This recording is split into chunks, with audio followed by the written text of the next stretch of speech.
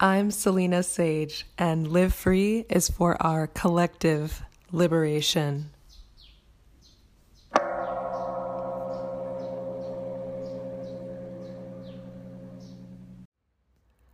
Namaste and welcome. Today I'd like to share brief reflections on the importance of stopping. So often in society, there's so much emphasis placed on doing and being productive and creating, and not so much attention placed on the importance of resting and stopping, which actually facilitate creativity. If we never take time to pause, we don't have an opportunity to really reflect. And so without that reflection, it's very difficult to create, especially art or inventions. Those things require us to pause, to have time, even if it's just in the shower or on a walk, where we process all of these different inputs. And from that state of rest, we have this new idea. And similarly, Zen Master Thich Nhat Hanh said, "Stop and heal." His guidance was, if you do not stop, you cannot heal. And if we think about stopping from this perspective, we realize that when we require this healing, it's probably because we're doing something that is overtaxing the body or the mind in some way. And from the standpoint of the body, you can think about this as like an injury. If there's an injury being caused by a certain movement, we have to actually stop that activity to allow our body to rest and regenerate. If it's due to something we're consuming, we actually have to stop the consumption, changing what we eat or what we're consuming to facilitate healing. And food is an easy one, but I also think that we don't give enough attention to our digital consumption, the things that we might be consuming from our various electronic devices that are very toxic in nature. And so if we're consuming this toxicity in the form, especially of news, which is typically geared to be negative, we're not allowing ourselves to really have the rest in our minds and our emotional bodies from those very stressful things that are always there. If instead we take a moment to just be very present where we are, and those who are around us, or enjoying the nature that's nearby, going on a walk, just resting out in nature, doing some yoga, or just meditating, all of those things are a way to facilitate great healing. But first we have to stop consuming the things that might be harming our physical or emotional or spiritual bodies. Sri Nisargadatta Maharaj utilized this concept of stopping as it pertains to thoughts. He said, "Stop, remain silent. When a thought has no customers, it disappears." I love this. Stop, remain silent. When a thought has no customers, it disappears. And here he's really highlighting the power of our attention to dictate our present moment experience.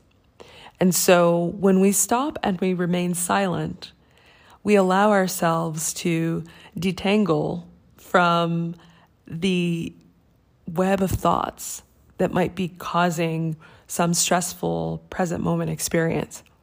And he's saying when a thought has no customers, it disappears. When a thought is not getting our attention, when we're not interested in the thought, it disappears. As soon as we log in to a thought, we give our attention to it, all of a sudden we're shifting from this space of freedom, which is our true nature, into this limited, trapped feeling that is that thought. we're transporting ourselves from being out in nature to putting ourselves in a box. And the thought is the box. As soon as we log into it, that becomes our present moment experience. And so if you're disinterested in the thought, if you allow it to go by, if you're not being a customer, if you're not buying what that thought is trying to sell you, you are not trapped in it. It just goes away. And so moment to moment, we just have an opportunity to allow those thoughts to pass through us. We don't give it our attention, because when we give it our attention, we are saying, this is what's important. This is what we want to be experiencing. And usually the opposite is true as it pertains to stressful thoughts. It's something we don't want to be experiencing. So instead, you allow that stressful thought to pass, and you just do whatever is required in the present moment to alleviate the feeling that this stressful thing, the stressful thought might happen. You just take the present moment action that's required. So all of this is about stopping, the importance of stopping and interrupting whatever that cause of stress is. And so by identifying those stressors, we're able to interrupt that process. I know that it's very, very healing for me to just turn off my phone for a few days. When I do that, I am interrupting all of the different signals. I mean, some may be positive, some negative. You can never say that anything is all good or all bad. But by just turning it off completely, I am free from all of the ups and downs and the roller coasters that might come from the consumption that I'm getting from that source, that one source that is the phone. Turning off your TV for a few days, same thing. You know, what do you turn to when those sources of information are cut off? And we find that when we're on vacation, for example, we more naturally try to enjoy our surroundings. We're not glued and binge watching, whatever it is, movies, shows, the news. All of those things go out of the window, and we're in the experience of trying to get out and explore the place we're at. In our day-to-day lives, we can fall into this pattern of this negative consumption and not even realize that it's having a negative impact on us. That the very things we're consuming might make us feel like we need to go on vacation, when the opportunity is to experience that vacation by turning off those negative sources. And in the same way, our present moment experience could be experienced as negative because of the thoughts that we're giving our attention to. So the thought that we're logging into might be causing this feeling of stress and tension in the body, and we're not even realizing that we can interrupt that suffering simply by doing what Sri Nisargadatta recommends, the stopping, remaining silent, and recognizing that when a thought has no customers, it disappears. And so if we become disinterested in that thought, if we stop thinking that it's so important, we just let it go. We let it pass through us. And we are free in this moment of now. That is our opportunity, but it requires stopping. We have to interrupt these toxic processes. And so I will close just by encouraging you to reflect on this a bit more. What might you stop doing? What might you stop giving your attention to? What are some things or people, circumstances, or situations that might be inducing a stress response? How might you interrupt that process? How might you limit your interactions with sources of stress?